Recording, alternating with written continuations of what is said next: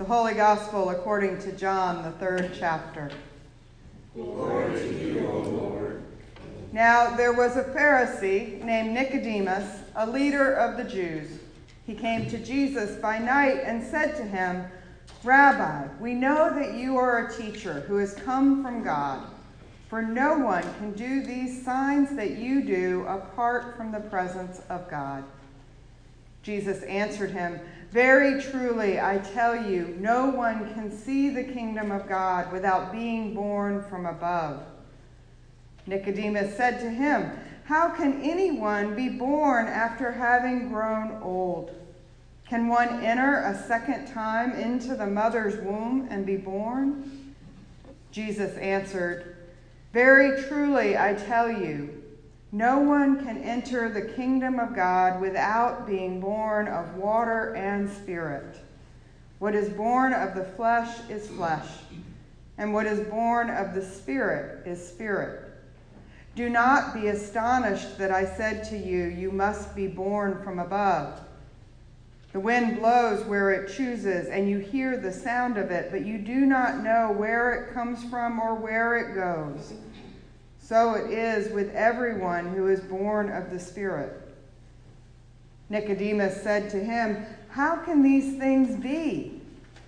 And Jesus answered him, "Are you a teacher of Israel, and yet you do not understand these things? Very truly, I tell you, we speak of what we know and testify to what we have seen, yet you do not receive our testimony. If I have told you about earthly things and you do not believe, how can you believe if I tell you about heavenly things?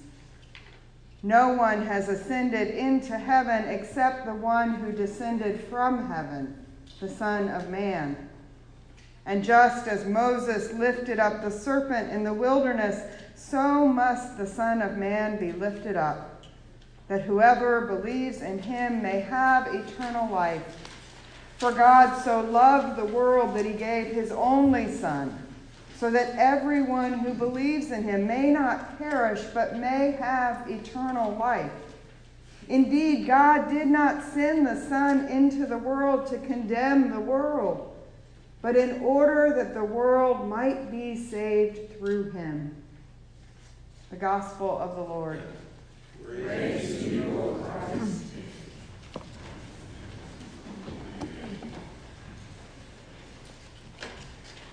Let us pray. May the words of my mouth and the meditations of our hearts be acceptable in your sight, Lord, our strength and our Redeemer.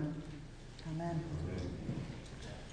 This week, the wilderness we encounter in the gospel isn't one of desert sand or rocks or mountaintops. Instead, this wilderness is a place of not knowing or understanding.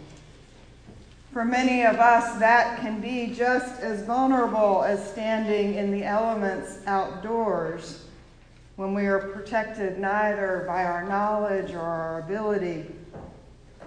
According to the evangelist, Jesus is in Jerusalem near the time of Passover, when the Jewish people remember how God saved them when they were enslaved by Pharaoh. He has chastised the temple authorities for letting the money changers onto the grounds, and now Nicodemus, one of the Pharisees, the Jewish leaders who were dedicated to teaching the law, approaches Jesus at night. We don't know why Nicodemus came in the night. We imagine he chose the night because the crowds who had been following Jesus would have dispersed and they might not be seen together. But we can't really know his reasons. Maybe he had responsibilities that kept him away until nightfall. Maybe, as some scholars guess, that was when rabbis taught. Maybe he was embarrassed by his own questions and confusion as he listened to Jesus teach. Or he may have even been afraid of being associated with Jesus because of the spectacle he was creating. Similarly, we don't know if it is 8 o'clock at night or closer to midnight or sometime before dawn. We don't know whether he finds Jesus sitting outside or goes into a house where he was staying. Does Nicodemus wake him up?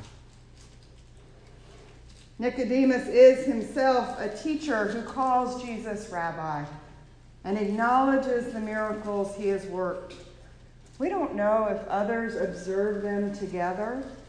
Do they whisper or talk in hushed tones so they won't disturb anyone who may be nearby?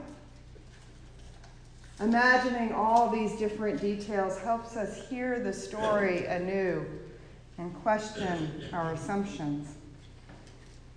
Personally, I wonder what questions drove Nicodemus to find Jesus.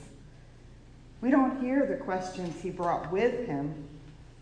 Jesus acknowledges his greeting, and they start talking about being born from above, and the conversation goes from there. Of course, it's possible Nicodemus didn't bring any specific questions that he wanted answered. Maybe he just wanted to spend more time with Jesus because he was clearly teaching and healing under God's authority. After listening to Jesus, Nicodemus asks, "How can anyone be born after having grown old?" And because of what he says next about returning to our mother's wombs, we often hear his question as only wondering about the impossibility of physically being born again. But his question is also, what is possible after having grown old? He could have simply been referring to age. The word used here is the same that Sarah uses in Genesis when God speaks to her about the child she will bear. Maybe Nicodemus is simply a realist who wonders about the limits he faces as he ages. But there's another way to hear his question. First century society was based on a household system that placed power into the hands of men. And Pharisees were respected for their knowledge and for their leadership. So having grown old meant Nicodemus had not succumbed to illness as a younger man. He was respected and honored. He had wealth. So Nicodemus had a lot to lose if he chose to follow Jesus. Maybe what he is asking is, what is this going to cost me? It's a question we hear in the Synoptic Gospels too. Speaking to the rich young man, Jesus tells him, "Go, sell your possessions and give the money to the poor, and you will have treasure in heaven. Then come follow me." And he also tells his followers, "Truly, I tell you, unless you change and become like children, you will never enter the kingdom of heaven." Following Jesus is costly.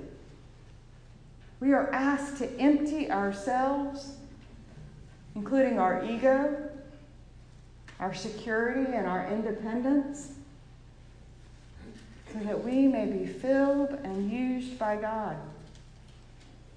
Jesus continues talking to Nicodemus, drawing comparisons between things of the flesh and things of the spirit, between earthly and heavenly.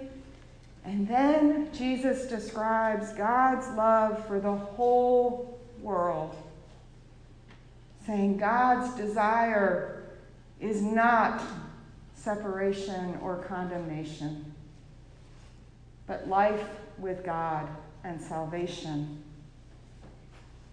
It's not clear that Nicodemus ever gets it, but he stays and he listens to Jesus. He recognizes God's presence in him. The Pharisee doesn't flee from this wilderness of unknowing, retreating to the safety of the familiar. Instead, he takes a risk. He draws near to the divine and he trusts Jesus. Throughout Lent, as we explore the wilderness, may we also risk drawing near to Jesus, hearing the invitation to bring our questions and our wonder. May we learn to listen, even when we cannot find neat or tidy answers. And most of all, may we know that God loves us with an expansive love that makes room for our unknowing. Let us pray. Holy God, in our wilderness wandering, we lift our eyes to you, thankful for the depth and breadth of your love for us. Encourage us to seek you any time of day or night, confident that you invite us just as we are into life with you. May the wisdom of your Spirit guide us to bring about your kingdom here on earth. We pray in your holy name. Amen.